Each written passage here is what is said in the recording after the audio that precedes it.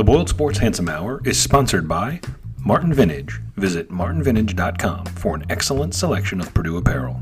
Enter BOILED at checkout for 15% off your entire order. And by AJ's on Vine Street in West Lafayette. For the best on-campus selection of burgers, comfort food, draft beers, and TVs to monitor all the action, visit AJ's. EatAJ's.com.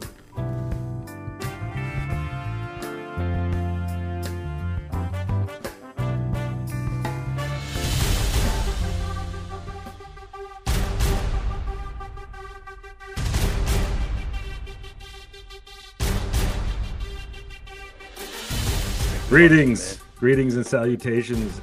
It's a good thing Purdue hired Ryan Walters, because I heard that school in East Lafayette hired Walter Ryan, and they're got to keep pace. Got to keep pace. Right. Keep up with that was the Joneses. entire reason. That was most of the reason why the hire was made. It's Handsome Hour 194. Are you keeping the count correctly? I am keeping track, but I'm not counting all of Dowd's quick casts or the daily at this point basketball beats that are happening. Oh yes. Yeah, Yeah. they must be on a different. That's subscription only, I'm assuming, because I haven't. Yeah. It's on the Patreon feed. Yeah. It's on the 194. I just have to take a moment, because I remember when we got to 100, and we were like, "Wow, that's a lot of podcasts." Now we're at 194. Now it's almost twice as many. Almost time to retire is what I'm saying. You math guys are. And what's great is you did when we started potting, I'm just gonna hit the Wayback Machine. We need that music, like the harp, like we're thinking. We started doing it. There definitely were no Purdue pods, and now there are Purdue podcasts popping up all over the place. So I got to say, if you're a fan of Purdue content in the audio visual form, it's good times. There's good and good for you guys who are doing that. Kevin Spry says 194, one for every download. Kevin, you hurt me with your words. You don't need to. Come on, man. That's not nice. That's Not just necessary. Not nice. hurtful stuff. Hey Kevin, we got some stats from YouTube just recently. Yeah, 500,000 minutes of Boiled Sports video content. Every time he talks about it, he has a different. It was 500,000 impressions, 500,000 views, 500,000. No, it's minutes. It's minutes. I I'm really fine don't. with 500,000 watches. Let's just round up. Let's like go with wristwatches. Yeah. Oh. You know the guy in You got Manhattan. him You're in in your Manhattan. You got the trench coat guy. that. Yeah. Exactly. Jason Davenport says, "Can I get the hotline number? My tailgate group has some opinions on improving the show." And for those of you who are not Leave aware it to of the pros, Jason. what Jason's referring to, go check out so my good. feed. You will see a clip from the Matt Painter show this week, where a guy called in, and we should just address this off the top. Called in and didn't just question Painter's coaching decisions. He did acknowledge, and I think he thought this sort of absolved him of being a dumbass. He said, "I understand that you're the number one team in the country and you're undefeated, but we have some observations." But he didn't quite say that. seriously said He we was have like, "I know it's hard to criticize the number but one not team impossible. in the country, But not and impossible." It's like, and Pater's like, well, "Something's And coming." then he He's spent a through it. minute and 20 seconds asking a question, and then And Painter was spent doing this, 3 right? He was minutes responding. I know he was playing. No, he wasn't even on his phone. He was like, He was he he had like paper. had like It was like a straw fidget covers. thing? Like the little papers that cover the straw. Cover plastic straws. Like he was making an origami swan out of one of them. Then he answered thoughtfully for 3 minutes. I could never have done that. Not just because I don't know as much as Matt Painter, but because I could not have been civil for that long. But Right. also, Matt Painter, and the fact that he is a smartass. Imagine everything that went through his head that He had let to a little bit of it self-censor. out. He did a little bit. He did a little bit. But it was all sort of in the tone. Is that you and AJ Hammonds in the background there, Boiler Down? Very nice. It is. You can't even Very see nice. me. You're That's gonna atop my you're gonna hat. get even less focus from Boiler Dad tonight because he's found a new toy. No toy, exactly. When we used to do this on, We used to put the we used Blog Talk Radio. Is that what it was? No. When we were using Skype, I think Yes, we found a bunch of. Well, you fun could put your little things title on the bottom, and that was fun. Well, we have that on here too. Anish apparently took it down, but When I like it where I could put my where my delegation was from. Oh, that Like, is. it would always be like Nigeria or something. Yeah, Nigerian that's right. Prince. That's Yeah. right. Yeah. This is the extra handsome hour this week. So the Purdue Boilermakers football team made a hire this week. I don't know if you guys heard. I can fill you in if you didn't. I'd like to Please, hear please. about it. Hired a new head coach. Who's is he younger than Anish? No, not quite. Close, No, not though. quite, not yet. He's more in Anish's bracket than ours. He's right there. So I work from home, and like it was quite a busy day, but I had that lunch hour to watch the introductory press conference, and afterwards, J Money, you made a really good point in kind of our in our chat that I put in the reaction post. Yeah. Exactly. That was like, you wonder if Marcus Freeman getting the job so young is like opened the floodgates to. No, I put that in my write up for. That's what I thought. Yeah. For Shepherd. Yeah. And that's right. That's where it was. And so it's like you hope that he opens the door for that. And if Purdue hires Shepherd or if Purdue hires Ryan Walters, like for Purdue to be one of those teams on that list, that's a pretty friggin' cool thing. Mm-hmm. So that just popped into my head as I was, as I was writing. And then I looked up Marcus Freeman's age, and just to nobody, I was like, Marcus, I said out loud, good Lord, Marcus Freeman is 36 years old. Like, to nobody, empty house. Awesome. Nobody else here. It's like 36 years old. I forgot because everybody else was like, on that border of the 30 to 40, he's like 39 when like Kenny Dillingham, I think Dillingham is like 32. Arizona State just hired a 32-year-old. So it's a lot more common than, than you'd think. Well, 32 is a lot younger than Jay. He's very old. We've been talking about this on the sidebar. Take every opportunity to say that. It's kind of weird. Ryan Walters, 36 years old. Ryan Walters, it's a former converted quarterback to safety from Colorado. So there was some neat stuff on. Somebody found an old recruiting mag from when Walters was a junior, and he was listed as one of the, I don't know if you saw that on Twitter.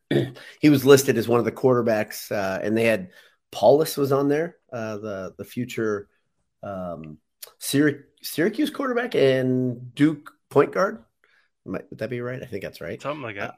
And so was, I think Harrell was on there, and that's one of the things we're kind of foreshadowing some of the rumors that are going around about offensive coordinator right now. How do you guys feel about would Harrell be okay as offensive coordinator for you? I don't know if he'd be qualified. I need to look at his. I need to look to see. I need to look to see who his family members are and what his track record is. Yeah. I mean, no, like one of the other names was that had crossed Walters. That had crossed Walter's path was Seth Luttrell, formerly of North Texas, which would be like a fun former coach, that can handle a high scoring offense like that. Yeah. These would be kind of fun names. But so somebody mentioned to you specifically, Anish, on Twitter today, Bob Stitt. Because of your shout out Bob Stitt. What's Bob Stitt up to, man? Was he the Colorado School of Mines guy? Colorado School of the Mines. He was super revolutionary guy, right? And then then he went to then he went to Montana, I think. I would love to do that for one season. Maybe coaching high school. Just we're never going to punt. We're going to go on a fourth down every time. We're talking about Bob Stitt, but it's like Bob's what? Sorry. You look at the spiritual cousin of Joe Tiller, just passed away this week. Mike Leach, all of a sudden, like talk about, man.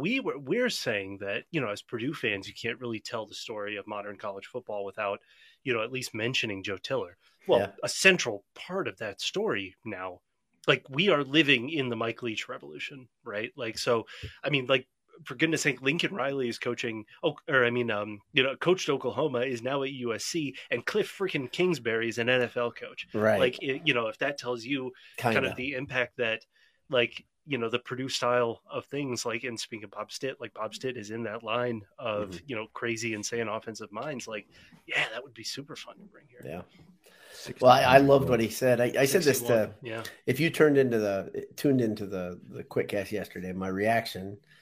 It's funny. I felt as balanced as I could be at that point. Like you guys saw kind of the negative version of me Very negative earlier in the day. We never get that. That's never what. So here's the knock. Goes through a level of filters and kind of it's like bourbon. It needs to be triple filtered. Yes, you got to distill it. Gets put back in the barrel for a while. Then he brings the opinion back out. Bring some oak. Bring some oak. He's like, I like that more now. That's better. It's better. Go on. No, so the problem with high expectations and all that stuff that comes with it, and I always talk about perspective and expectations and all that. Is those high expectations can also lead to major letdown. So I listened to Babinski. So let me go through my process. Listen to Babinski, and I thought this is going to be a head coach, a lot of experience, surefire winner because of all the things. Listening to him last week, kind of immediately after Rom was introduced as Louisville.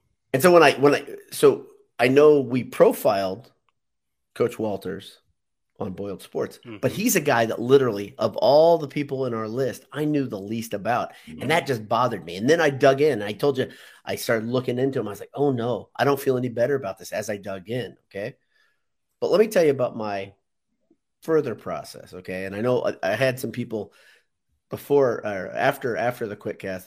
There are a couple commenters that said I was super negative, and I was like, ooh. Listen, you don't even know. No idea what you're doing. You have no idea. Let's not publish the group chat here anytime soon. Let's not do that.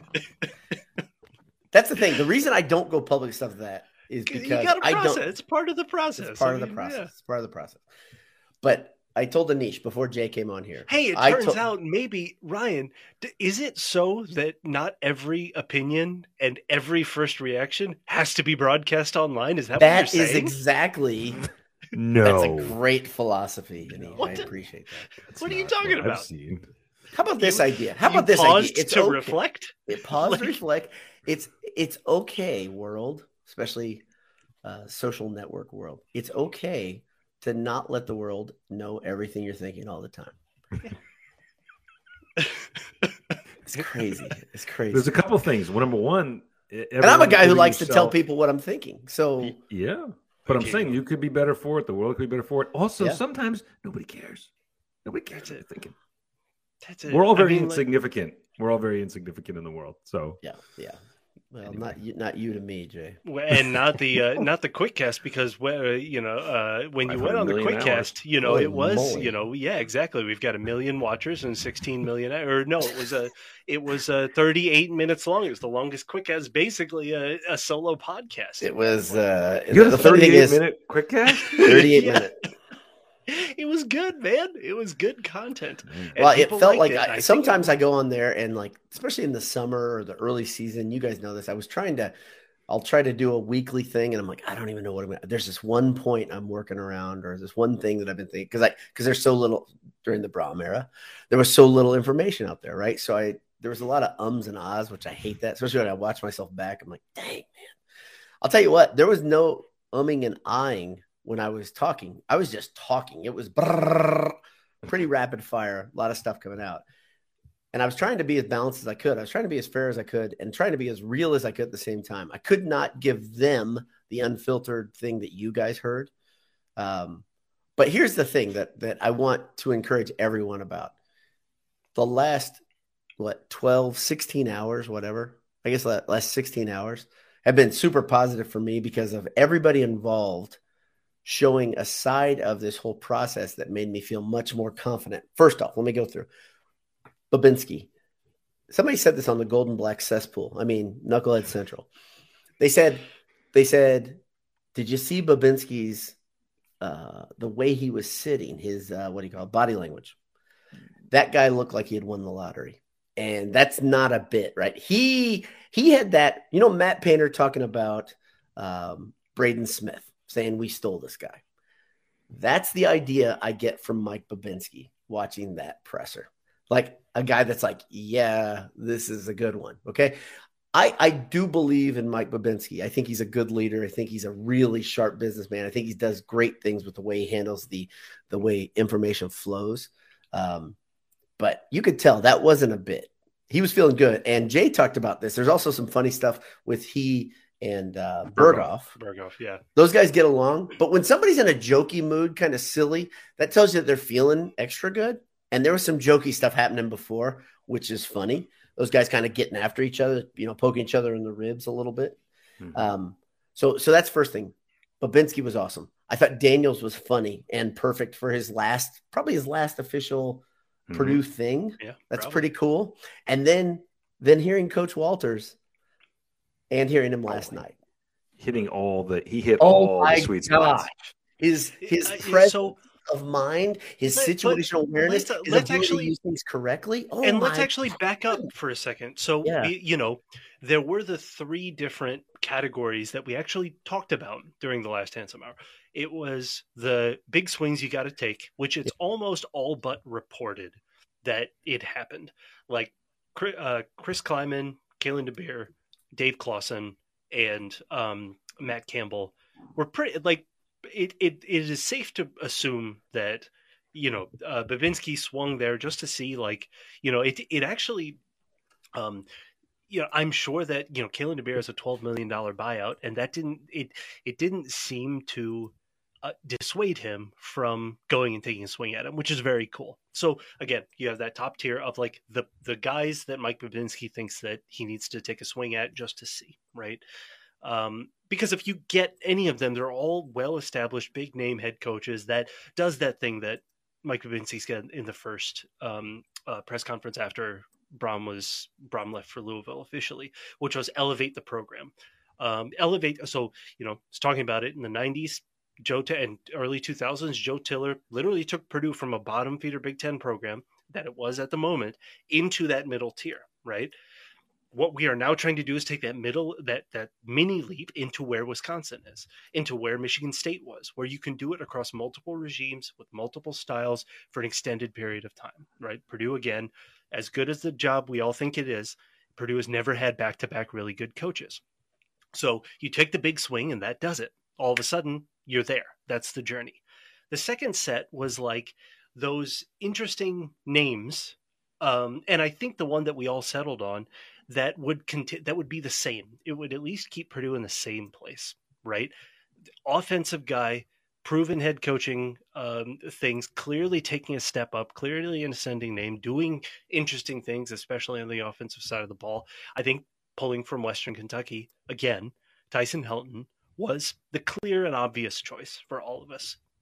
And then there was that home run swing kind of a thing where our talk centered around Shepard and Jim Leonard, right? But this is exactly where Ryan Walters falls into, where the way that you elevate Purdue as a program is showing that the foundation is strong enough that you can come in, showcase your talents, build different ways, not just the gunslinging offensive football that we've seen Joe Tiller and Jeff Brom do. And that's the swing that Purdue took, right? And so because he didn't, and back to your original point that you were like getting into, kind of gushing about Walters hitting all of the right spots. The reason that the reason that the pre-press conference would have been won, let's say if it was Shepard, was, on its face, we just had more familiarity with him. We knew Shepard. We knew that he was here. We knew the players that were in on him, right? Ryan Walters comes in, has no history for Purdue, and yet told the story of Purdue football, weaving into his personal story and Purdue's modern football story, as well as I've heard anybody else tell it. So and good. He's been on the job So for good. how many, how long did we say? 36 hours, right? Yeah. And so it's like that's exactly what he. Well, the funny thing is, you always hear new guys do new guy things with like folklore or legend or tradition, whatever. They'll try to use something and it comes off like it's a little off, and you're like, it's okay, he's new. Mm-hmm. His usage of tradition, his usage of terminology, and his references to players, coaches were so spot on and so good. Here's the thing. Brian Newbert brought this up about announcing Maccabee's scholarship. He said a lot of these are PR generators and they're kind of, prefabricated events. How do you say it? It was really well put. Better than I just put it. But that was so good. That's like the kickoff to me kind of starting to fall in love with Ryan Walters. And then the next part is like just seeing the way he interacts with people generally. You see, like, not the stuff where he's in front of the podium, it's like how he's talking to people. There's a lot of that B-roll going around. It's pretty smartly done. And then his written remarks to the press, and then his answers to the press, like they were all like bang, bang, bang, bang. And I just kept feeling better and better and better about it. And so I was trying to figure out, is this me wearing gold-colored glasses? Sure, there's a little bit of that.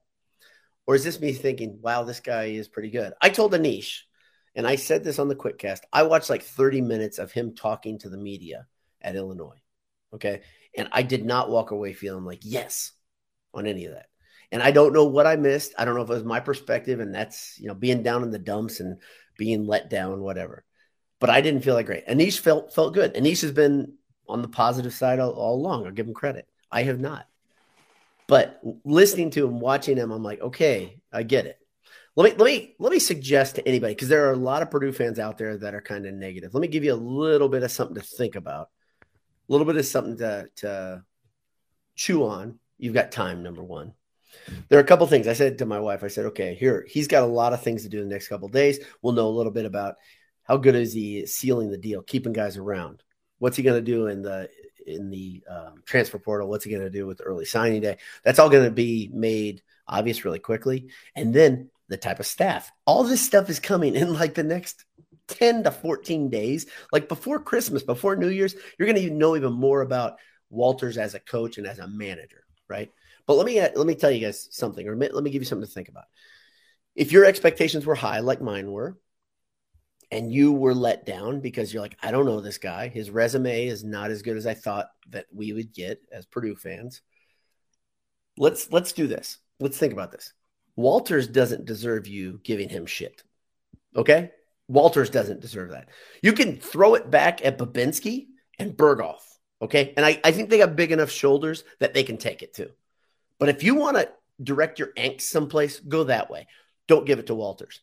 What Walters deserves, if you're a fan, if you're a Purdue fan, what Walters deserves right now, like we were talking about this a little bit, I think, the idea, it was in the margin during the QuickCast.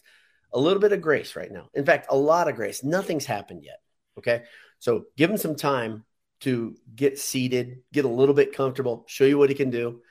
Give him some time to go through a season. I mean, goodness gracious, go through a spring camp, go through a fall camp. These are a lot of things. That's where coaches earn their money. It's where they earn their reputation. It's where they start becoming who they are.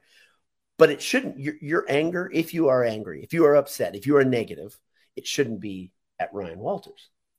Ryan Walters did nothing incorrect. Ryan Walters done nothing but have a really, really good career so far for a young guy, right? I mean, so that's my suggestion to you, Purdue fan. It's what we talked about with Matt Campbell too, which is like Matt Campbell, it's stunning that he has 12 years of experience, like as a head coach. And he's like, what was he, Jay, 46 or something? 43. He's one of 79.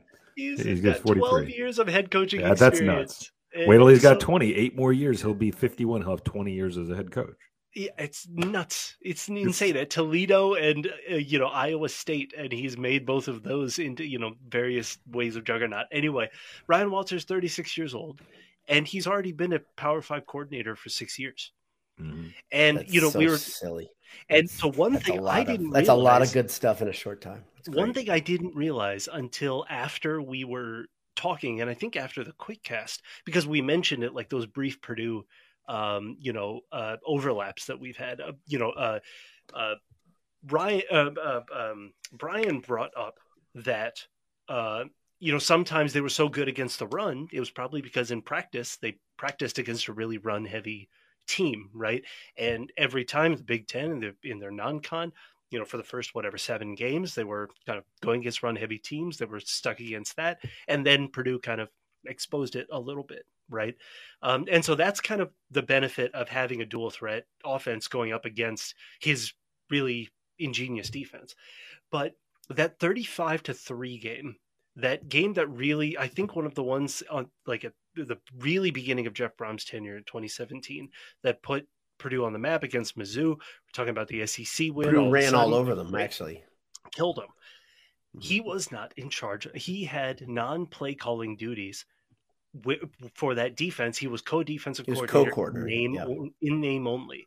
Okay. That was his second year, or halfway through his second year as co-coordinator. And after that 5-game losing streak, Barry Odom, again, not an all-star coach, but for this move, I give him a lot of credit. He was the defensive coordinator and like play calling defensive coordinator. And halfway through after that 5-game losing streak said, nope, I'm done. I can't do this.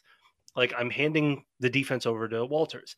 Immediately that defense turned around and they ripped through a 5-game or 6-game winning streak. And because that win, if you remember, looked way better at the end of the year than it did at the beginning. Walters was Walters getting the full control of that defense was a huge part of it. That was his second year as a defensive coordinator how old would he have been? 31. I mean, like, that's an impressive guy.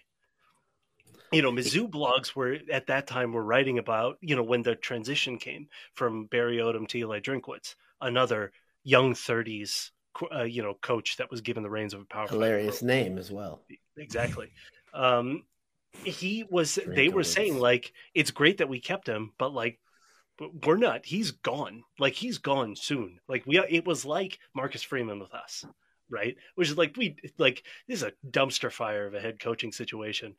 But like, that guy, like, we all knew him. That's why, despite him being here for the worst years of Purdue football, we have such affection for him because we had that opportunity where we saw the shooting star.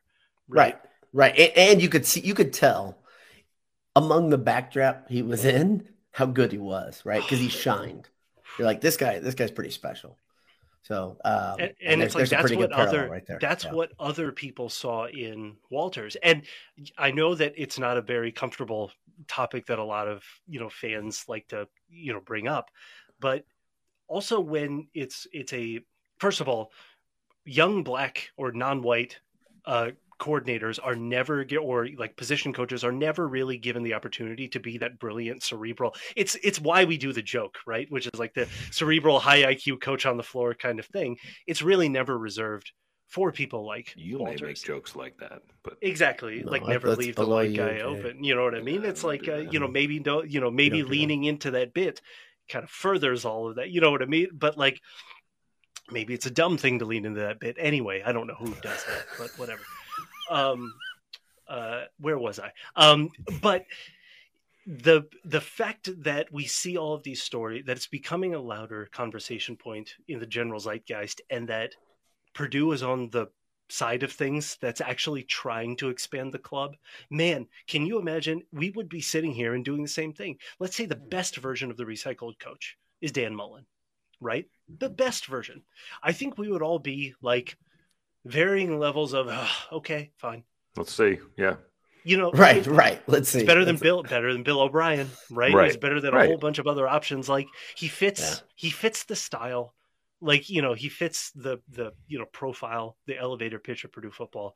And so that would have been a recycled coach. I think he would have been a poor fit geographically, right? Because of his recruiting base. And that when you do, and we all started talking about that off of the site, I was like, oh no, like that's the thing. I really started digging into fit.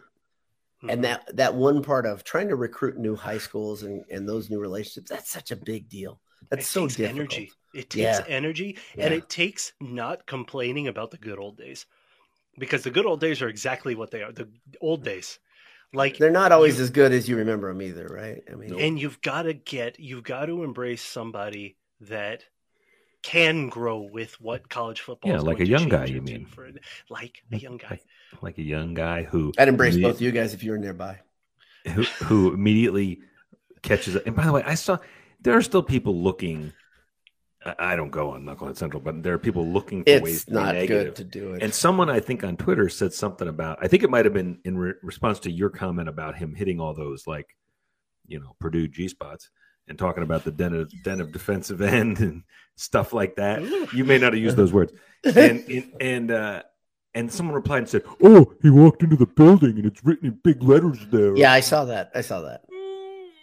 It's the ability to store again. Like, Listen, communications part of this. Like it's the ability, it's the difference. Like Boiler Dad was talking about between like read out loud, like press clippings that you kind of like, we are going to be the den of defense. You know what I mean? Yeah, and naturally weaving it into your story. Yes. I mean, you know, he talked about, and who knows if this is real, but again, this is Purdue spoon feeding Purdue fans, Purdue things. Exactly. He was like, the first time I was aware of Purdue was when I saw Drew Brees in the Rose Bowl parade. And I was a dual threat, nationally recruited quarterback. Again, it's like hitting everyone. And it's like, that's who I want to be. And I was like, right when I said, so I'm watching this with LBD, and I don't care if it's true. If that's true, that is ridiculous. If it's not true, damn it, that's creative. Like I'll take either one. It was really good. But what that makes you think about, makes sense. What that makes you think about is that not that he was really thinking about Purdue when he was 17 years old, but it makes you remember he's a quarterback. Like it makes you remember that he's known for defenses now. For like the first 8 years or 10 years of him playing his interactions with football, he was a quarterback, and so it's like, again, it's to soothe Purdue fans who are like, what's this defensive guy doing leading the program? The only 2 times we've been successful is the offensive coach, right? Yeah, but he did one of the other things he hit and you didn't mention is one of the things he did make a point of saying was he talked about offense, and he talked about talk about knowing your audience, right? Like Babinski and Walters both knew to say, hey guys, relax about like he's a defensive coach. Like I love that too, because I think that is, again, you talk about how things are done in the good old days, right? Where how Morgan Burke would have hired and just said, this is the guy. He wouldn't have cared, during that press conference what the buzz was. He would have just said, this is who, let me have him. And these guys went up there and said, we get it. We get what Purdue is known for. We hear the situation. What you guys are all thinking. Yeah. One thing that's fair is, and we kind of talked about this briefly in our little group chat, but like, would you take the same kind of offense the last few years with a little better defense? Just a little better. How about, would you be 10-2 this year instead of 8-4? Like the same thing that the 2 things that he's known for are chaos and discipline. Like his and even if you look at the pre-Illinois Brom, did he teach Witherspoon to be a punk ass? That really got under my skin. You know what Witherspoon was before? Witherspoon was a 0. I didn't realize this. He was a 0-star recruit. For real. He was a 0-star recruit. And he turned him into a punk ass? He turned him into a 4-star punk. Hey, they were. I think what was it like the 2 like defensive? They were the only team other than Alabama with 2 defensive players up for these national awards, like the semifinalists for these national awards. And so, what you're hoping is that what you're hoping is that you take this kind of chaotic defense, and you kind of increase the pressure. You decrease those like mind-blowing end of half, those like mind-blowing gaffes, like the end of half, like Hail Mary touchdowns that you would give it just a free 7 points. And you Nebraska being able to score in 9 seconds after you get a 17-point lead. Oh, we'll come back to Nebraska because we had somebody that was like, there's too much Purdue talk. I have a Nebraska point here. Yeah, good. But then also like more fewer penalties, like more discipline, right? Those are the things. That's how Illinois was made such an instant improvement. Went from the 88th ranked defense to number 3, under Walters. The Nebraska point to our Nebraska fans who have been waiting 30 minutes with bated breath to mention Nebraska. One of the examples of his schematics X's and O's. So he made that point where he was like, somebody brought it up, whether we're switching to a 3-4, like 3 down linemen, basically. And he laughed and he was like, I don't know how to describe my defense, but it's like, he said he's got to come up with a name. I bet he will. It's like a hybrid where there are 3 down, but 1 always attacking. There's kind of, it junk creates defense. Chaos. It's junk defense. So Scott Frost was expecting basically a 3-4, and the entire Nebraska game, he went 4 down linemen. And so Scott Frost was confused, is what you're saying. It caused them to throw out their entire offensive playbook. That was one of the key anecdotes for like X's and O's analysts. That was like, look at how good Walters is. that makes me. I think it was a story on The Athletic that was done when he was at Purdue, but when he was still at Illinois, and that just made me laugh. There's your Nebraska tidbit for the day. There you go. Good. Hey, so I have a thought I've heard a lot of chatter about people saying what he did. Walters took Lovie Smith's guys who couldn't win in the Big Ten, and he made them into the number 3 defense in the nation.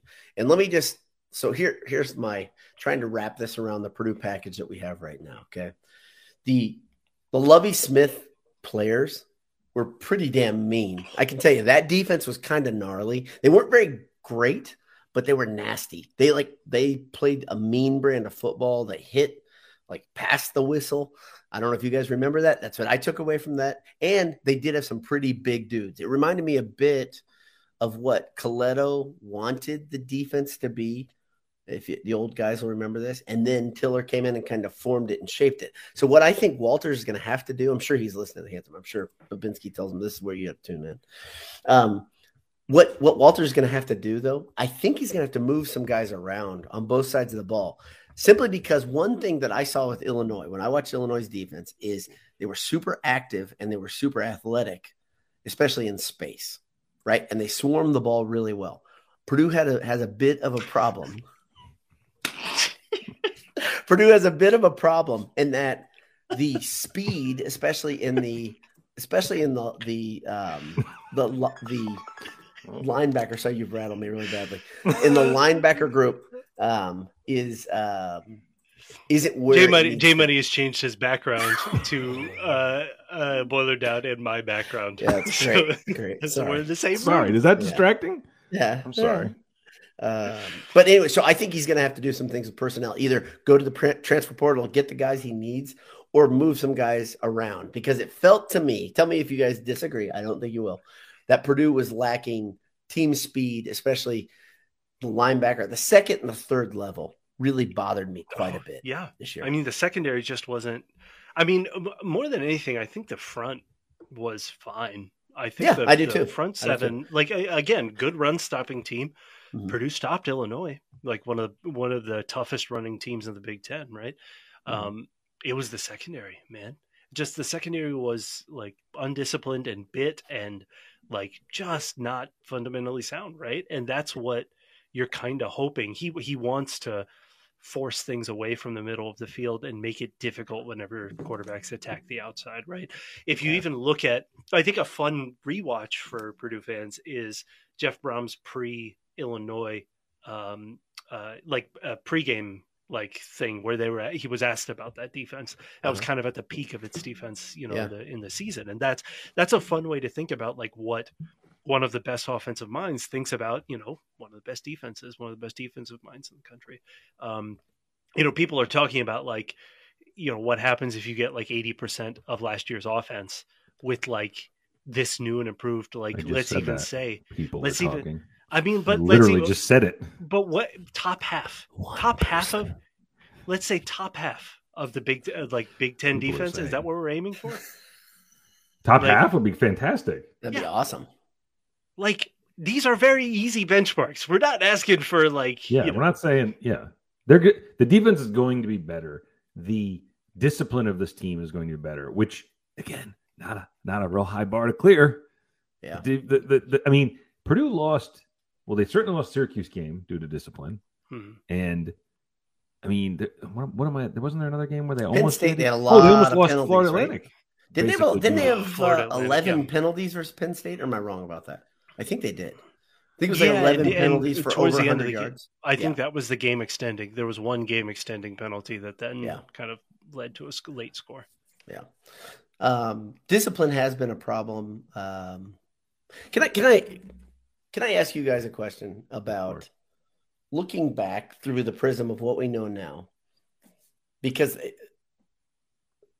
the way that the Brom family is being dragged right now by some Purdue fans. Yeah. Inevitable. It's inevitable. And it's also it's gaining. People are so eager to be static. Mad at people are angry, right? It feels bad to be ditched. That's the thing. It feels bad to be broken up with. Right? That's just what it is. Do you feel I think we'll know within let's say we'll know within 5 to 6 days how bad the academic attrition is, because it's rumored it's going to be rough. If we hear that it's double-digit guys that have flunked off the team, does that change the way you look at the end of the Brohm era? It doesn't change much of what I think of him, but it makes me disappointed that academically, because I know the point here.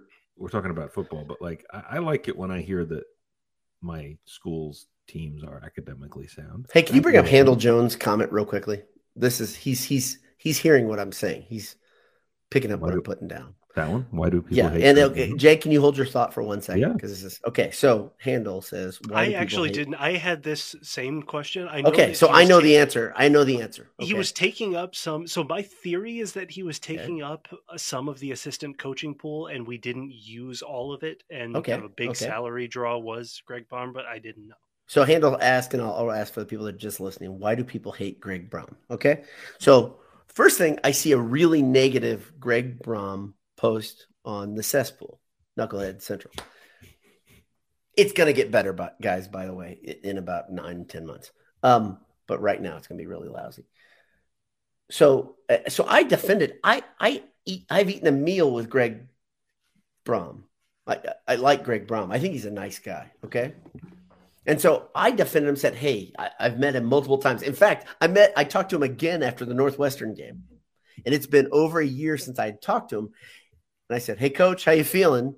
And he lit up. He knew exactly who I was. It was so cool. My brother noticed it. He said, that's pretty neat. He knew who you were. I was like, oh, that's cool. I said, we spend an hour and a half together. It was that's neat, though. He placed it.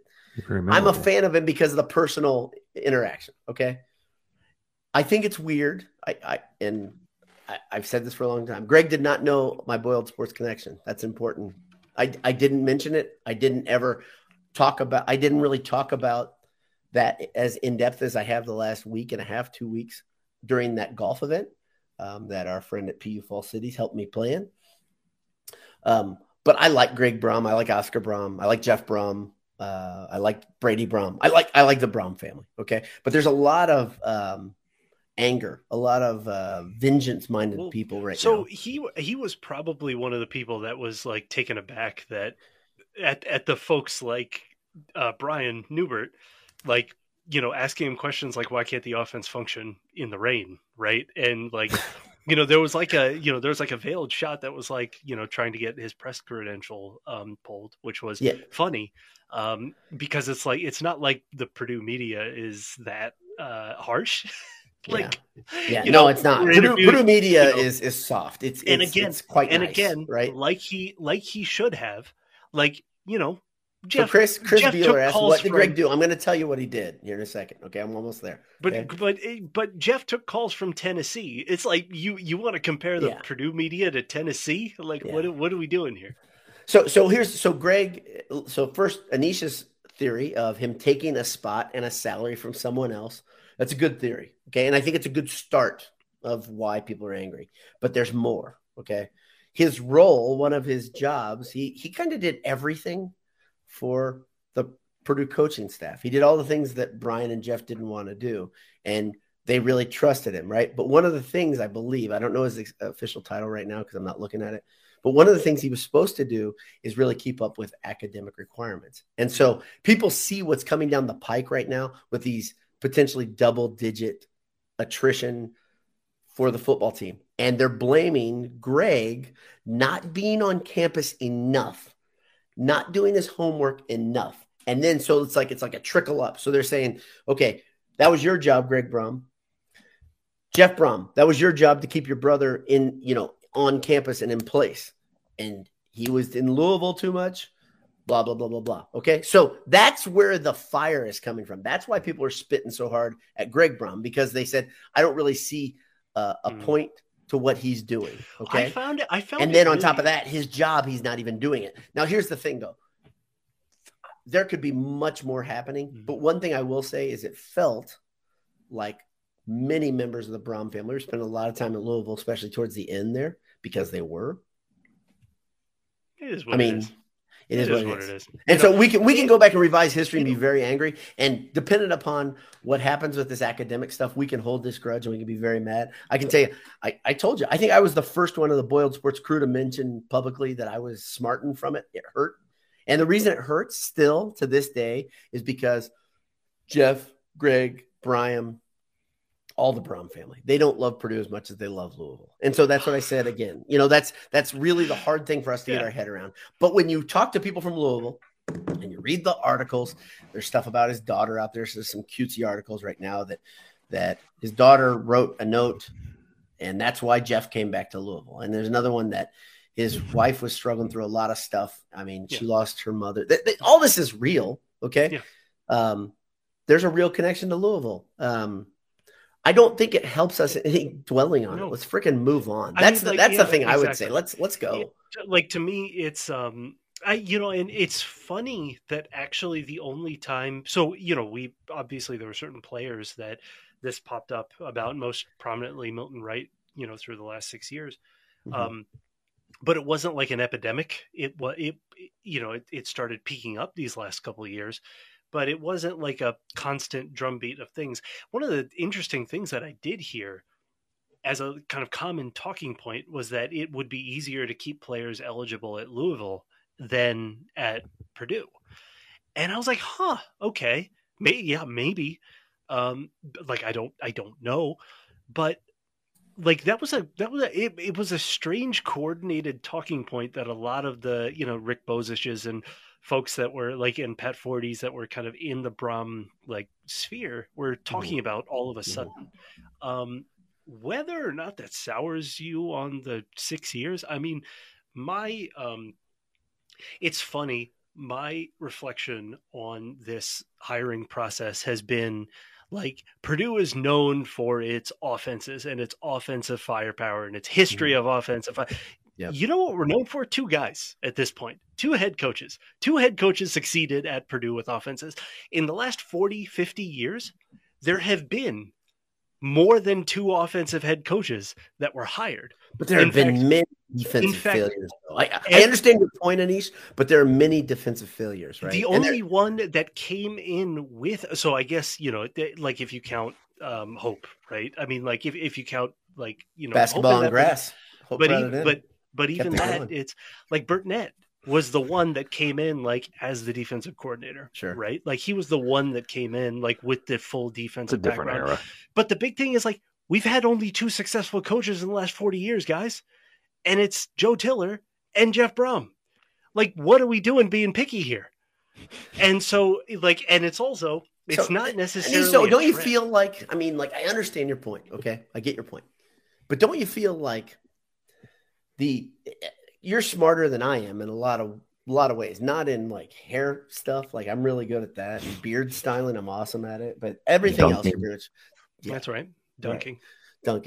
But you have to see the issue that when Purdue looks to innovate on offense and when they have a great quarterback, sure, that's when Purdue is very good. And so that's what people are tying these things together. And I think it's right to tie these things together, sure, because a great quarterback and an innovative offense can be a field leveler, right? Yeah, but doesn't it just matter? Doesn't the OC hire make this this conversation needs to happen a little more after that hire, a week from right? now. Yeah.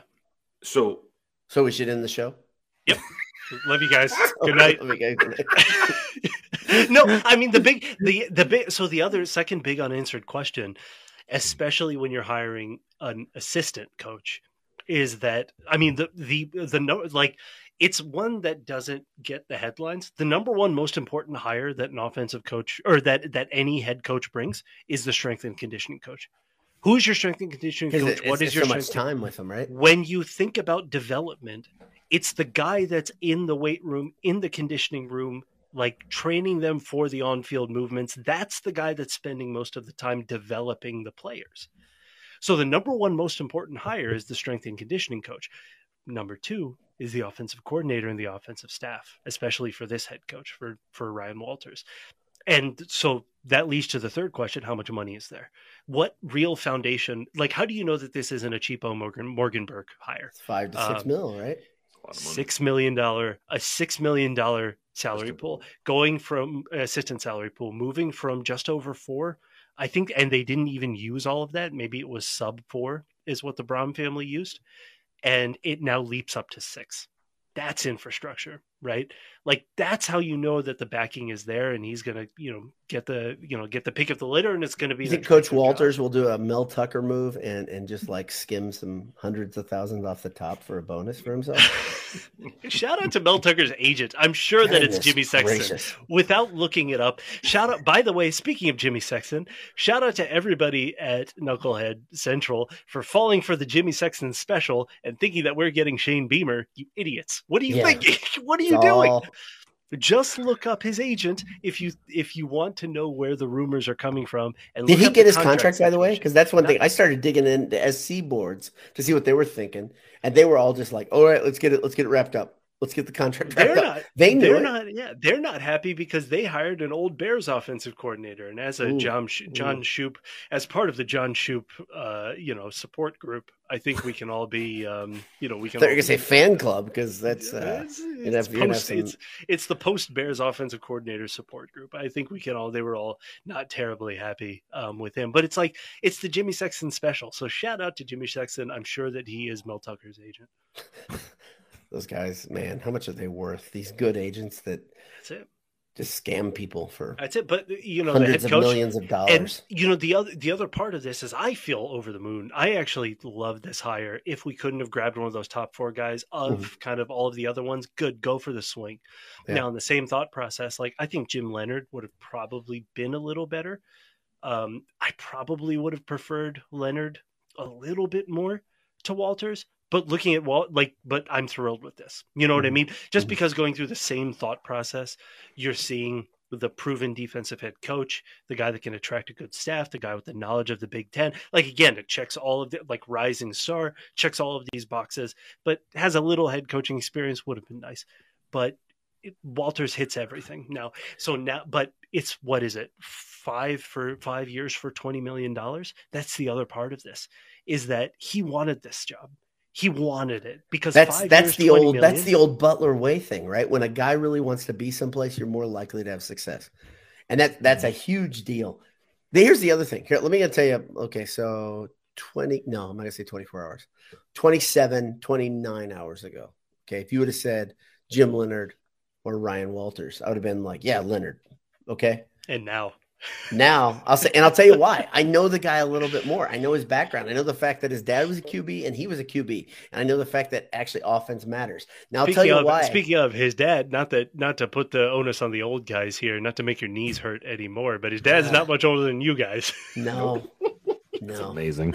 He's 52. He's a lawyer. Am I getting successful? That right? Gosh, everybody in this freaking family, he's a successful lawyer. Man. After a successful college football career and has like 2, kids and succeeding. So, oh, geez, it's disgusting. Awesome. These but successful. I like people. the fact that Jim Leonard. So I don't like the fact that Jim Leonard would have been bridled with the fact with the Wisconsin offensive cloud around his head. Ineptitude. Oh my gosh. Can you imagine? He'd be like, all right, we're going to find the next Jim Sorgi.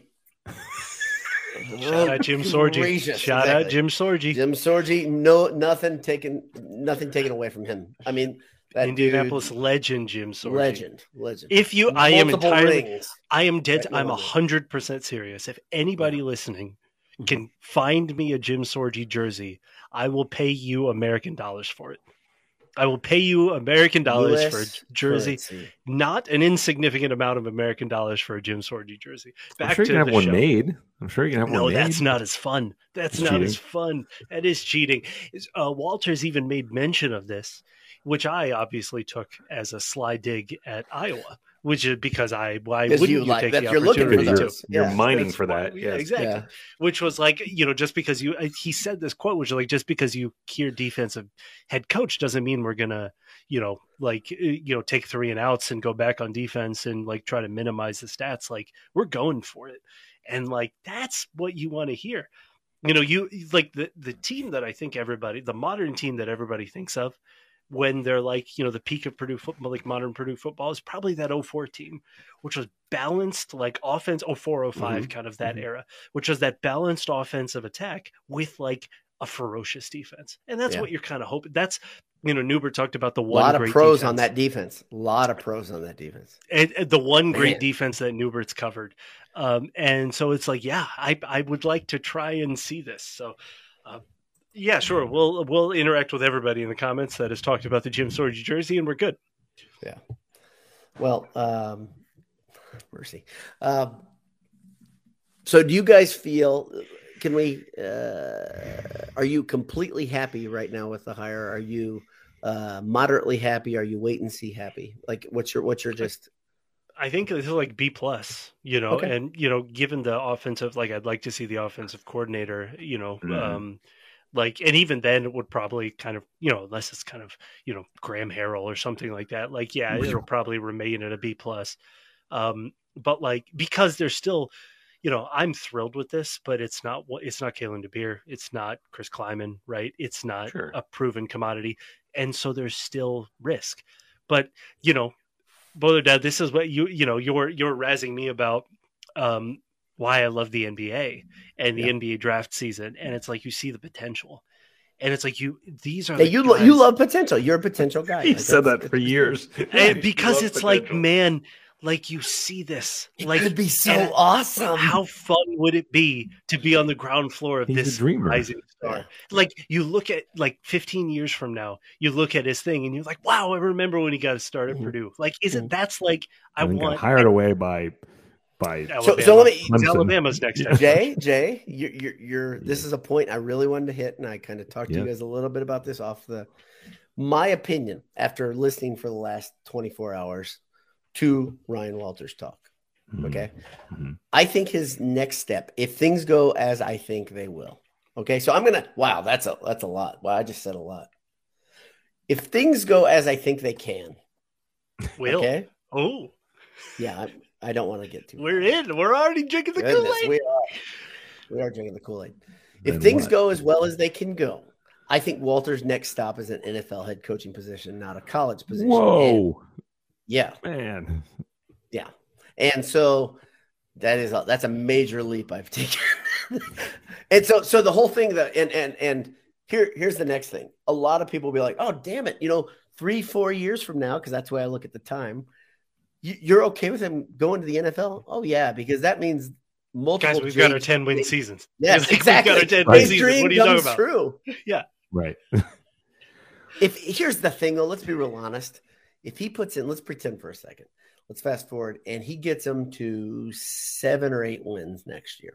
The world, holy crap! Are you going to have people? No, that'd be unbelievable. I mean, you double you legitimately like 50% raise at that point. Oh yeah, I would think so. Yeah, you jump him up to Braun money right away because he's the guy. Oh no, against next year's schedule too. Sorry, Jay. Like you have your grades. Go ahead.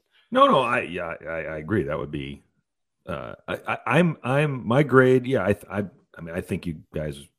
I'm in the same place as you. I'm excited by the potential. Anish, that's a good analogy. It's like what I'm excited for. I'm trying to temper my excitement on is his ability to recruit, because I have this feeling, just the way he walks into a room. And again, we don't know. We're not in recruiting conversations, but think about the way he carries himself versus some of even the good Purdue coaches. Like Joe Tiller wasn't like in love with recruiting. Jeff Brom probably was a really good recruiter, but he's not the most personable guy, right? He's kind of awkward socially. I'm sure he's better than he is in front of press conferences. This guy feels like the kind of guy, that the players end up just loving because of the way that he treats them and approaches them and builds them up. And he's the kind of guy, I think, this is what I'm saying. I'm trying to temper this excitement because he feels like the kind of guy that guys are going to want to play for. And if you can recruit, I mean, isn't that a huge part of it in college? And if you can recruit at Purdue, man, now we're talking. Because I mean, and all of a sudden, right? Like none of the major defections, or none of the major pieces that we wanted next year outside of Spencer Holstridge has left, right? Right. Like everybody is in. Like I wonder if these guys were waiting to see to say. I mean, they were, right? They were saying, yeah, because if you go in the transfer portal, they are not guaranteed. You are not guaranteed a scholarship back. Right. And so what you're better off doing if you're Brady Allen, there's the slip.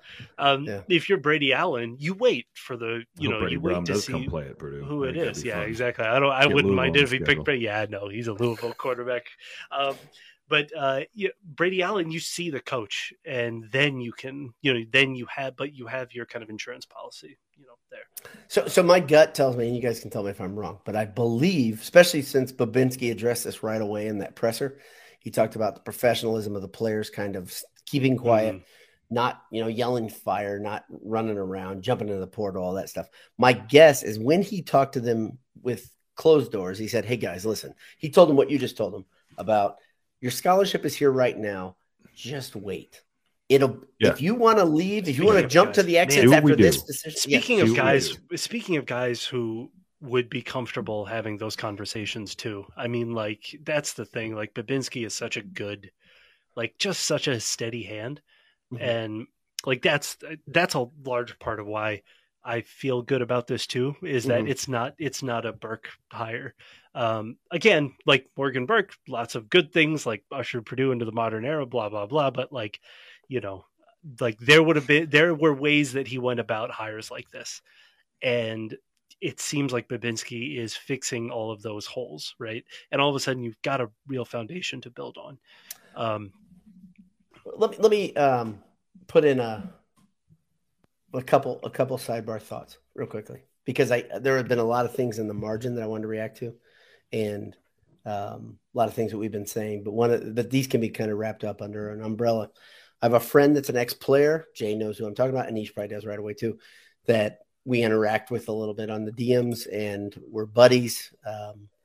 And he gave me a couple things that before it all started talking about with Colvin, people talked about Roosevelt Colvin never met Jeff Brom, which is crazy to me.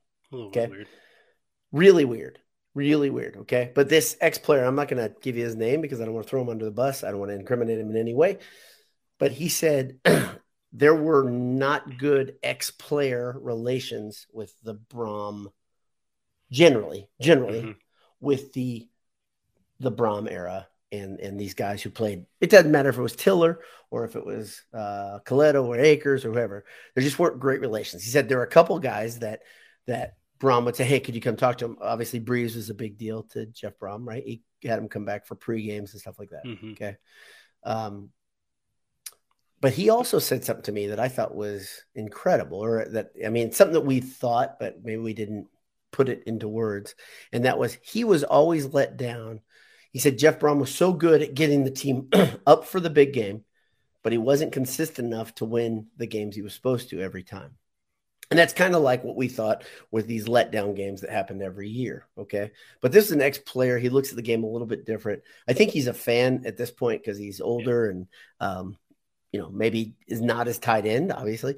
But I thought those were interesting observations, and just from a guy who has a different perspective than I do. This guy is not only an ex-player, he's played pro football. He's a mammoth human being. But these are the types of things that you forgive when digging a program out of such a hole that Purdue was in, and when you're winning, like when you're doing so successfully, right? And so that's that's the flip. Like if Brom was doing this without winning, like with 4 and 5 win seasons the entire time, then it would be unforgivable, right? Mm-hmm. But we got these moments. We had a really, really good, successful, undeniably great 6-year run. Mm-hmm. And so, but when you're talking about, I think, taking a program to the next level, this is what you're trying to do. You're trying to pull it. So you've rebuilt the foundation behind the scenes and on the field. And now you're hoping that this is the guy that kind of ties everything in, shows that you can win at Purdue in a different way, shows that a strong defense can play at Purdue, a strong, reliable, consistent defense can play at Purdue. Mm-hmm. And then all of a sudden, Purdue starts to become synonymous with that Wisconsin team. I mean, again, like we aren't aiming for, these are realistic expectations for a Power 2 team. We're not aiming for where, Ohio State, Michigan, Penn State are. Penn State is kind of in that nebula. They're in that weird nebula of like they're not quite there, but they're above Wisconsin. We're aiming for that Wisconsin. They're above Wisconsin just because their legacy, right? They've done it. They have more resources. All of this, right? When you're recruiting to Wisconsin versus Penn State, it's like there is a real gap there, right? We are aiming for that Wisconsin leap, and this is the guy that can do that. I think. Like this is the type of swing that you make on a lead, and that's the other thing that you're really hoping that Babinski got right, which was it's not just a schematically great guy. You're hoping for that program guy. Like you hired Braun because he's a great like schematics, like X's and O's guy, and he X's and O's us like offensively out of the depths of where Hazel was, right? Mm-hmm. You're hiring a guy like Walter is not just for the X's and O's on defense. You're hiring him for that program building perspective. Yeah, exactly. Yep. Like you're hoping you got that young CEO. Mm-hmm. And so it's like fingers crossed. Like it feels like they've got that young CEO to me. That's the big takeaway that I have over the last 24 hours is that when you hear Newbert talking Newbert was skeptical. Exactly. I mean, if you read what Newbert was saying early, he was not all in. He was not all in. And then 24 hours later, he talked about the way he interacts with people. That was Newbert's big tipping point, I think, right? He just said, watch the way this guy works a room and the way he interacts with people, the way he engages with people. And that's that CEO thing, right? That's the thing that is so important. The thing that I thought is interesting, tell me if you guys disagree, is he talks to different groups differently. And I don't know if that's a good or a bad thing. He talked to the players with a different pace and a different vocabulary a little bit than he did the press room. Oh, yeah. Is that being disingenuous or that being smart? No, I mean, so that's kind of what I do. Well, your audience. And also, I mean, like, we'll be yo, what's up, fellow young peoples? Exactly. I mean, it's code switching. Like I can tell when, me and like, I can tell when my mom's talking to somebody else versus talking to us. Right. Well, you speak a different language. So that's how I can tell you're talking to mom versus me. Yeah, exactly. And so it's like, you're really like in a sport that is so dominated by, like, if we talk about this out loud, young black men. And there are so many coaches that do not match that profile. It's like, we keep talking about, like, why do the same guys, the same, like, unremarkable guys keep getting these jobs? These are big, multi-million-dollar jobs. This is that club that we're talking about. And if Purdue can be even just taking a swing on a guy like this at a moment like this, when we could have had Dan Mullen, when we could have had the disaster. Munkin. I thought that would have the disaster that I was afraid of was Todd Monken. Oh, yeah. I thought Todd Monken was the exact So you thought he was the worst case scenario of our. You could learn all of the wrong lessons if you are Purdue and you take all of this Big Ten money and you hire Todd frickin' Monken. Like his years at Georgia, the Death Star. We are at. Right. They are the next Alabama Death Star. They really are. Decade, yeah. That's them. Yeah. If you think you can learn anything from them and apply it to Purdue, other than how to get a $40 million, $50 million buyout, I don't know what you're doing. Right. And so think about the resources you get at Georgia and how different of a game that was. That was kind of my point about people were upset. Some people were upset about my thinking Clawson was a good candidate. But the reason I looked at it is Wake Forest is a tough place to win. I would have loved Clawson. I would have loved a lot of similarities. He's proven he can do what he need to do at Purdue, period. We put the guys in, we put the 6 guys in our top tier for that reason. Go succeed at Iowa State. Go succeed at Kansas State. Win 10 games at Syracuse. Coach. Win 10 games at Syracuse. Win 11 games at Wake Forest. Yeah. Like, good luck, man. That's hard stuff. And so the point is, like, why, if you can't get one of those guys that can prove that you can do it at a place like this, and you take the Big Ten bag of cash and you put it Brinks truck and you back it up, why not expand the club? And why not say the universally praised kind of, rising star in coaching say, yeah, come to Purdue. You know why? Because we're confident that we have the resources to help you, build up kind of your career to take the first major step. And we're confident enough that, you can be, Purdue can be the place that can expand the club here, and not just say, hey, Dan Mullen, come, take your $6 million, $7 million retirement job. Like, I am glad that we're not going with the standard 50-year-old white guy, old, recycled hire, right? And so that's also, like, again, I'm putting my cards on the table here, which is these are my biases. This is where I want Purdue to lean, and this is where I want Purdue pushing the sport. Purdue's legacy right now has been like, ushering basketball on grass. I would love it if Purdue's modern legacy was being able to win at Wisconsin levels and being the, football on grass and be one of those places that can say, anybody can come here. Like, we are willing to expand the club. Anybody can come here, showcase their talents, because that's the place that little old West Lafayette is. Right? You know how we always come up with shirt ideas that we never put into production? Football on grass. It's football perfect. On grass. 3/4 of the people would see it would be like, what? Right. The? Exactly. But it wouldn't matter. They'd be like, oh, ag school. Yeah, okay. No, that's not the joke. There's more in the joke. By the way, there's been as always, a lot of comments I'd love to address. Can't get to them all. Nathan Hartman is being a little bit of a stick in the mud down there. And he made a comment when we were just rattling off what some of these top tier in our coaching ranks tier guys did. He said, what about winning 10 games at Kent State? He's obviously referring to Darrell Hazel. Let me just address that one. First of all, Darrell Hazel, I believe, coached 2 years at Kent State. He won like 6 or 4 or something the first year. Then he won 10. Yes.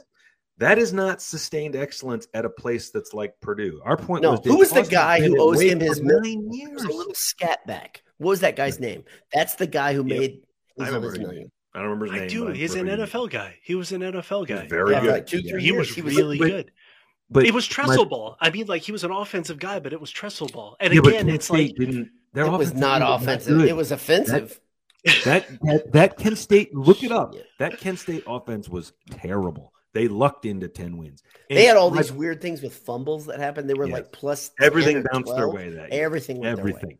And my point is that Dave Clawson has done that at 9 years at a Power 5 school that is very similar in profile to Purdue. That is Dry Archer. Thank you, AHH Coldy.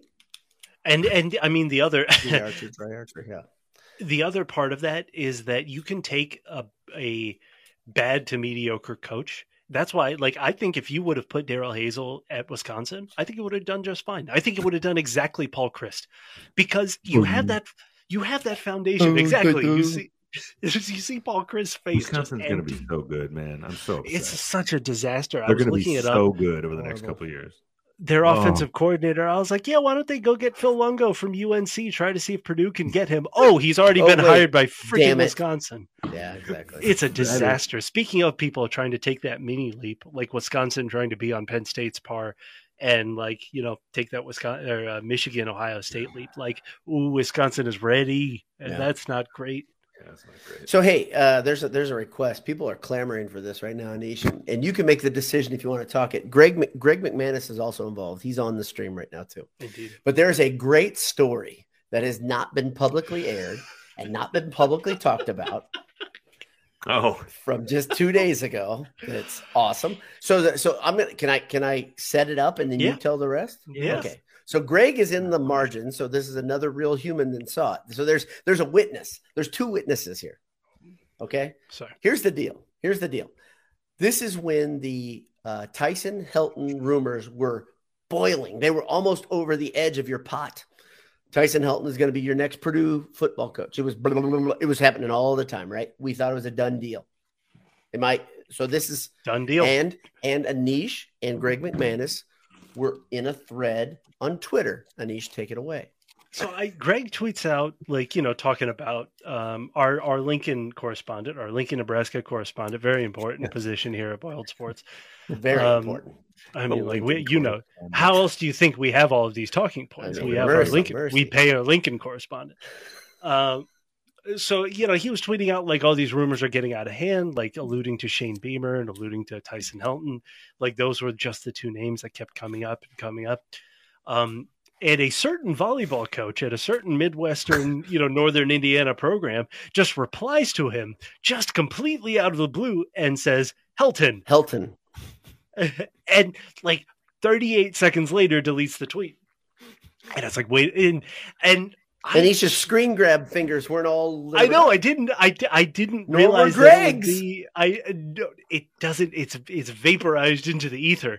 But that was in the depths of the Baba Yaga thread on Knucklehead Central, which will live on in infamy because, like, wow, was that a? So it was on GBI. It wasn't on Twitter. It was so it was on, but all of these rumors were swirling out of the message boards, but it was on Twitter, and neither Greg nor I caught it in time.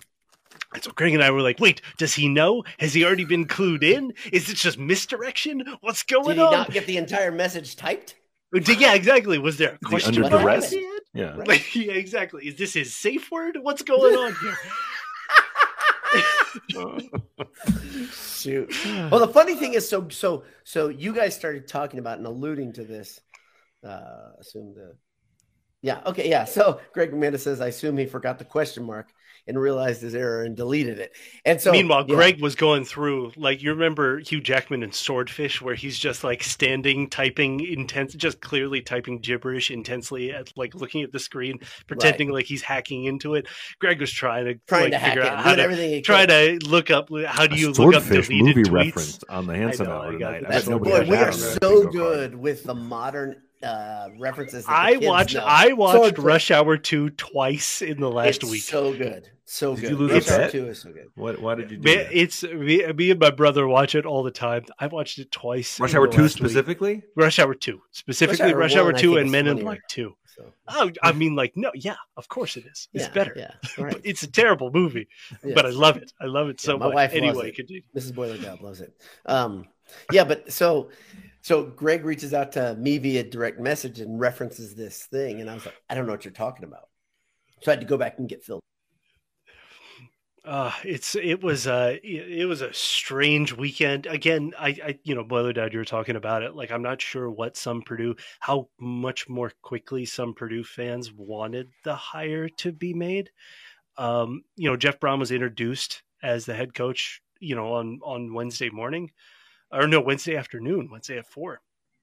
And Mike Babinski went on at 4:30 and was talking about we're going to interview people, and then the following Tuesday he's got his head coach, and Wednesday morning is the press conference, right? Monday is when we knew Louisville would open, and I know that it was a strange reaction that Tom Diener had to the news that Mike Babinski was like, name your years, name your price, that Brom brought up at Louisville. I don't think that came off as begging. I think that came off as like, what do you need us to do? Did you hear that the other side of that story? There's more to that too. What is it? Yeah, go ahead. The other side of that story, because Brom said that, right? That's his quote. Right. Which I think makes actually think that makes Purdue look good. They were like, but wait, it does. It makes Purdue look good, makes Louisville look good, makes everybody look good. The problem is it's not true. GBI said it's not true because they heard it's not true from the best source, Babinski. He said it didn't happen.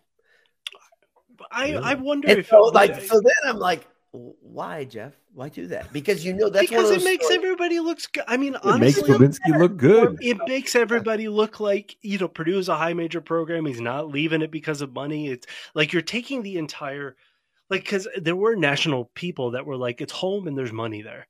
Because Louisville, you think the NIL money and you think it's there. It's like it's the money thing. And like that takes that completely out of the thing. Like I actually, whatever. Like I you like the story more than reality, is what you're gonna say. I don't care if if Ryan Walters wasn't at the Rose Bowl parade. I don't care. Please feed me this delicious, delicious poison. I had a friend who was the son of a pastor of a church that I attended. Okay, he was in his late teens. and he would tell me The pastor? before the son Oh, he'd tell me before the message. We'd meet in the lobby and we talk because he was in my small group, and he'd say, "Dad's got a humdinger today, and I'm going to tell you, much of it is true." So he'd say, "This is a great story." That's it. It's a good story. And most to of tell, it is man. right. It's a good story It to dances tell. around the truth. They were paying me. They would have probably paid me more. That is essentially them saying, "Here's a blank check." Well, so, but here's the flip side of that. If Brahm came to them and said, "Yeah, I'm on the fence," like, you know, if would it's say, like "What would it $7.5 take?" million, if it's like Yeah. $7.5 million, but I think both of them knew that it wasn't. Like They both wasn't, of it them wasn't knew. about that. I think But I think yeah. his point was the second half of that sentence was like him and Mike Bavinsky both knew. I want that- Anish as my lawyer. Then they gazed That's- at each other lovingly and said, "Run, fly away." We've had good He's like times. a cardinal, like a Exactly. cardinal, flutter south. It was the friends we made on the way. Exactly. The friends we made in Morgantown, which is being torn down. Everyone's gleefully posting pictures of it being brought down. Not that Did there's you much get to to- tear down. I think once you take the tents down, you're done. That's it. We could do it in about 2 hours, guys. The three of us. You've torn it down. It's Whee! over. Yeah. Just take the beer taps. Now out that and we're weird finished. other ticket that you had in your booklet that said you can get in with this, and then you can purchase some things. What? Yeah, What? it's a special ticket to another beer tent. What there a was- gift! there What was- a gift! 2/3 of which you can't access. There was Right. nothing redeeming about that area, No, and you couldn't even watch the except for game the from murder that. she wrote on TV. What did you guys say? No. Law and Order. It was Law Law and and Order. Order. Sorry. Murder, She Wrote's Wrote. funnier. That was Murder probably She Wrote gonna is be- funnier. I that think I was may probably change on it the other one. for this story. I may change it to Murder She Wrote. Yeah, Yes. you can make it Murder She Wrote. You can make it L.A. Law. That would also work. That'd be funny because it's so old. Yeah. I think Man. Jay Buddy Big was telling a fans. story about Us Weekly being U.S. Weekly. That's just very funny to me. I That's- don't know that why was my life. I don't know why L.A. Law made me think of that. Well, but that just now that you brought that up, La Law. la la. La la. Well, It's now that you French. brought that up, Spanish. La la. Yes. it turns out that Michael thought that on 3 was ON3. And I explained to him, I'm like, Michael, sometimes when they break the huddle, they go on 3. On three. Exactly. And he had no idea. And so yeah, that's Big athlete, Michael. Sorry. Wherever you are, Michael. Wherever There's you are. probably- Rest in peace. Rest in it's peace. safe to say he's never going to hear this because I'm pretty sure Yeah, Michael he doesn't, doesn't listen review. to our podcast. Yeah. He'll Yeah. review He's the busy tape at writing one up. point. He's busy getting ready to podcast about the number one basketball team. The Daily. I'm sure The- the basketball beat. The is going daily. on The frequently. daily basketball beat. The DBB. Yeah, That's that's what kids are right. calling it. The DBB. We That's did hire him, Nathan. Nathan says you bozos hired him. That's true. That's We right. did do that. Huge signing bonus too. It's gone. Like, yeah, it's all gone because he's frivolous with his BS money. He bought. Wow. He's a rancher. He bought all. What do ranchers Right? buy? He Cattle? bought I he don't bought know. a pole barn with Yeah. with a bench press and many That's many right. racks of He's wood. Like getting a car jacked. lift Yeah, and man. like a computer and a 50-gallon drum or something. It's like the most haphazard thing. It's Michael. Right. You've seen Michael. It's Michael. Yeah, it's good. So we're feeling good. We're feeling. Oh, good. I think it's universal. We feel good. I think that's true. And I hope that we've spread a little joy to the people that are listening, making them feel a little bit better when they walk away. But more than that, you know what I want them to do when they leave here? Do Head some over to shopping. Martin Vintage, Yeah. get a T-shirt, get a sweatshirt, enter Boiled at checkout, 15% off. And if they're in, because many of these people are listening on campus, Oh, Many- absolutely. there's a lot of sororities. This is what they do whenever we're Of course, this is probably on a bat big signal goes screen. up, they all gather around the radio, the internet radio.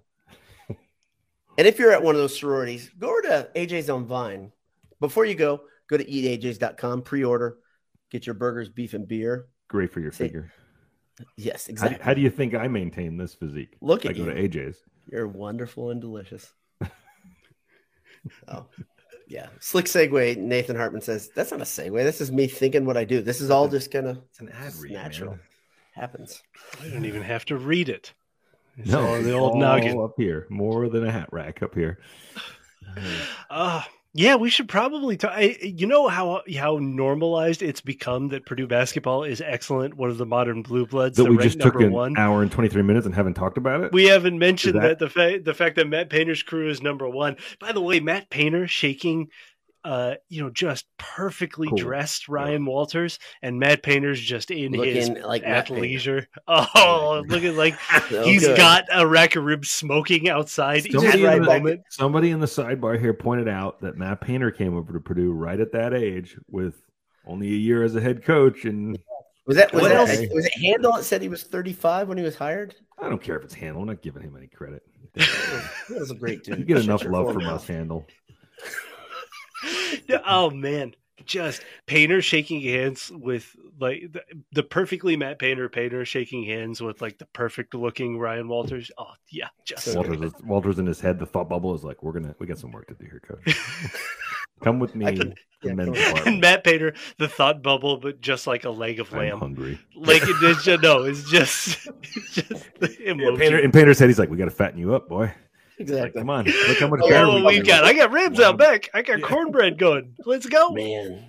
Yeah, that's I think- if anybody, by the way, we had a long conversation with our buddy Chris Harder, and I think Greg McManus was in it as well, and saying they're going to call in, and the question is going to be to Matt Painter about smoking meat. If one of you guys don't do this week, I'm Please. going to be very let down because Please. Paint will love it. Oh, He he'll will light up. love that question. He will eat it up, literally. No, he won't. He'll be sad that he's not eating it up right then.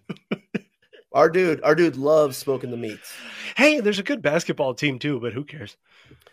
Hey, so here's the deal. This is probably one of the best things that could have happened for the basketball team. Think about it. Yeah. Nobody's looking at him. Everybody's over Right. here. We're like, Look over. what's going to happen over there? And then the basketball team's like, we're number one. We're like, cool, that's great. You were number one last year. Tell me something else. Exactly. We've already I won. want to hear about I the told- offensive coordinator. I told you guys we've already won November and December. Matt Painter has already won January and Your February in chance. past years. He's got That's almost it. all We've the only months. got 2 more months of the How hard can it basketball be? calendar. March and April. That's it. Could it be? That's it. Where Oh. did we see Fletcher? Where were you guys? Would you guys see him compared to Jerry West on the? Oh, it that on was Knucklehead that was Fest? the That was beautiful on Golden knucklehead boards. Does he look like a certain logo? It's like, are we talking John Deere? What logo are we talking about here? I said Shaquille O'Neal, Michael Jordan. Which logo are we talking about? A very well-known basketball logo, I assume. Oh yeah, I didn't go outside the industry. I did not go to John Deere. I'm sorry. yeah. But No, he we've does got- run like a deer. He's tireless. Yes. Oh yeah, coach He on the does floor. look Yeah. Yeah. hustle, scrappy. Cerebral. Yeah. In Very. fact, it's Heady God, guy. I love this. I can't believe love comes from strange places, and I can't believe I'm head over heels for Fletcher Lawyer. He would have been the last person on this. I mean, I love Zach Edey. Everybody loves Zach. Like his defense. Oh, it's so good. This Where year. did it come from? But it's, Where did it come from? I'm not trying to be funny. I asked you guys this. Was this he learned it all from the Canadian national coaches? They don't even know how to play basketball up there. They just skate. Like they didn't even have a national team Which he knows right how to until do. what 2016. Am I right about that, guys? I'm not big on my sports history, but I assume they didn't have a basketball So, team. until give or take. Yeah. They hadn't Give or discovered take. the sport yet. Right. Exactly. It took a while to get north of the border. Never mind. When Don't it look did, up. man. Basketball's look up popular where- now. Don't look up where Jim Naismith is from. Or James. No, Naismith that's is not. from. That's not Jim. bad. Me and Jim Jim Naismith. Jim We're on Naismith. first name basis. Jim Naismith. Big old Jim. Wow, Oh, look at peach this. basket Look Jim. who's here. Dylan checks in at 1 hour and 27 minutes. Hey, so No, what'd he you was talk on about? earlier? He was in at the So that's beginning. good. He said something at the beginning.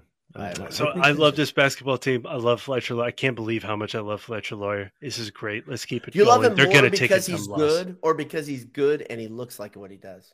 No, it's I can't believe how poised he is. Did you? Cannot believe it. Did you hear Painter being surprised at him dunking? I don't Yeah, know if that was yeah. He's Painter like, I've never joking, seen him but dunk. I didn't know he could do that. Awesome. But like, I can't believe how ready he is to drive. I can't believe how confident he is in his handle. He's not even shooting. Like he hadn't even made threes yet. Like, he's making it. He's like going to have a 30 game this year where he's gonna get 34% 7 or 8 clip. threes. I'm not kidding. I think That's he'll it, do like, that this year. he He's a hasn't even- beast. he hasn't even eclipsed 35%, I don't think, on the year yet. Yeah. Like, he's not even shooting like he should be. And just like his presence, like Braden Smith, great. Everybody know, like, I mean, Not everybody knew he was going to be good. no. Meaning like it's obvious. It's so obvious Yeah. that he's filling a role, filling such a big need, and he's doing so like really well. It's like obviously praiseworthy. Like to me, it's like every time I watch Fletcher Loyer, I'm like, what? Where did you come from? What is this? Yeah, exactly. What is this? Braden Smith was Mr. Basketball. I get it. But what is this? Oh, I it's saw so these good. highlight reels, and it was just like Lawyer had this super quick release, and it was pure. Yeah, And I was like, beautiful that's shot. what I was waiting to see. And I thought he was going to be like role guy coming in like the summer. I thought he Yeah. would redshirt. I thought it was almost certain that he would do the Ryan Smith, Ryan Klein redshirt. I always tell people Anish knows everything, but it turns out that might not be true. Guys, even me, Even gaps in Anish. my knowledge. That's if right, that's that's not right. If that's inspiring. So when does he play his brother? Saturday? Is that what's going on? Saturday, Yep, Davidson. in Indianapolis. In Oh, that's right. The Indy Classic. CNO Is it me or is Cambridge, nothing being Lucas made of Oil. the fact that two brothers are playing against each other? I think that's kind of a cool You thing. love it. It's your favorite thing this year. You've I been talking do about it a love lot. it. But Yeah. I haven't said it a lot. I don't understand why no Said one's to seen us it. a lot.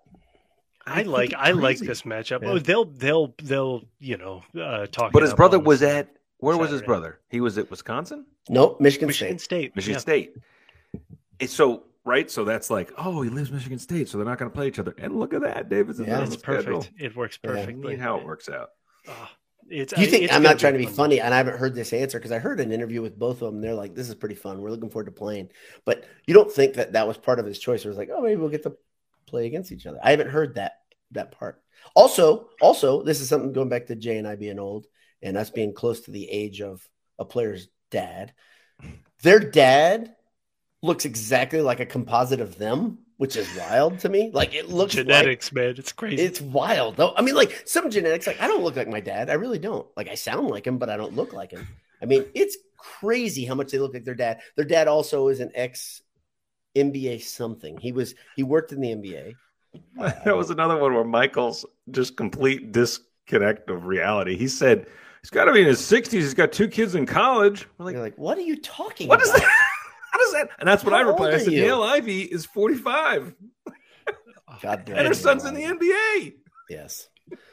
Was I will Ryan say Walter's that the dad? lawyers- Ryan Walter's dad is just in his early 50s, and his 36-year-old That's son. the is- coach's dad. know. We're not talking about Yeah. a player's dad. That's Yeah. the difference with that one. That's why It's old. It's old. I've now. gotten Just accustomed do your to, hip like, stretches. the parents of the players being, our age. That's fine. Take your arthritis medicine. It's fine. That's right. Yeah. Dude, I've been preemptively taking some Advil recently. I'll be honest. It's got to take a little snack because it hurts your kidney. So I'll have that snack just to for health purposes. like have an M&M bowl and you have Yeah. some Advil in there. Nom, nom, nom, nom. But it Sprinkle takes the some on your inflammation noodles. down. It's a good thing. Yeah. Sprinkle some on your noodles like Parmesan cheese. Very good. Very What? good. Oh, Yeah.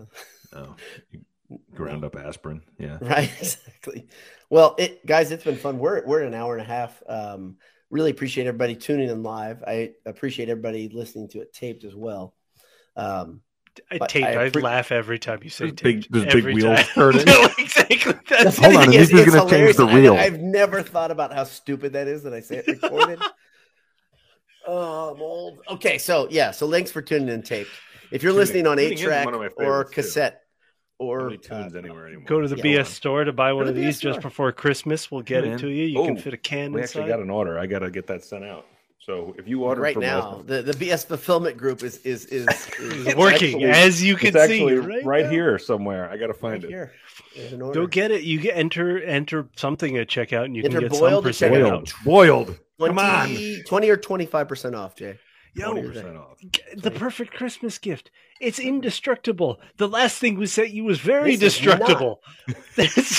Let me Not tell you, It was Indestructible. destructible. Exactly. it It's was very destructible. extremely destructible. I struck many of them. You struck quite a few, exactly. I literally worry every time I put him in the dishwasher that one of these guys is going to go down. I told you every time I broke my my pint glass that was the old oaken bucket. Like I broke there was another Purdue pint glass, and that one it was all while I washed them. Like Hold if I on. was There's hand somebody who washing seriously them. asked the question. I don't think they're kidding. South Haven Boiler says, seriously, where's the BS store? Go to boiledsports.com. OnlyFans.boiledsports.gov. It's on the site. Just You go to probably don't go to the site that often. boiledsports.com right at the top. Boiledsports/store. There's a clickable link right at the top where the 20% discount is bragged about. Correct, Jay? I think Yes, you can that's click right. there. And you right. scroll just below the video, and there you just click Boom. on this guy. There's a picture of this guy, not with Yep. my face behind it, Right there. Nope. but it's right exactly. here. But you can look as handsome as no, you won't. You won't look as handsome as Anish when he's holding it, but you'll look good. You look good. It's not bad. But yeah, so head over to our OnlyFans site. Buy yourself a can koozie / coffee. What's this say? I just put boiled in checkout for every online store I shop just in case. Yeah, we've got relationships with so many sponsors Everywhere. Nike. Everywhere. We Yeah. once got accused. This is not a joke by somebody saying you guys are clearly profitable because all of your sponsors. This is not a joke. This happened. Let's And not. I said, no, you that's don't not- know We're, how we're little already money- an hour and a half into this. Yes, This but is you a don't very know how little money Boiled Sports is worth. for You really everybody don't. here. This is a very real trigger for all three of us. Holy and we could go moly. down a real real bad anger, rabbit some hole. real emotions here. Yeah. This is a real story. But We're not gonna so do I that. think we're all feeling good. We're all feeling real good about Ryan Walters. We're all feeling real good about the Ron number one Walters? Boilermaker, Ryan Walters. Oh, Ron we're Ron feeling real Walters is good. East Lafayette. Ron Walters. I'm getting a fax. I was gonna say, what's going on? I'm Buddy Ron printing Gable the just asked where we mailing can go. label. We've can got get a VHS tapes. of this. Yeah, we've Yes. got VHS tapes happening at Boiler Dad's house. We've got Yep. fax machines at yours. What's I've got going cameras set up all over my house, so you can buy all sorts of things. I bet you do. on? Feet pics. Boiler Dad feet pics. That's right. They're gross. They look like a damn hobbit. Okay, that's enough. That's it. I love you guys. Good night. Adios.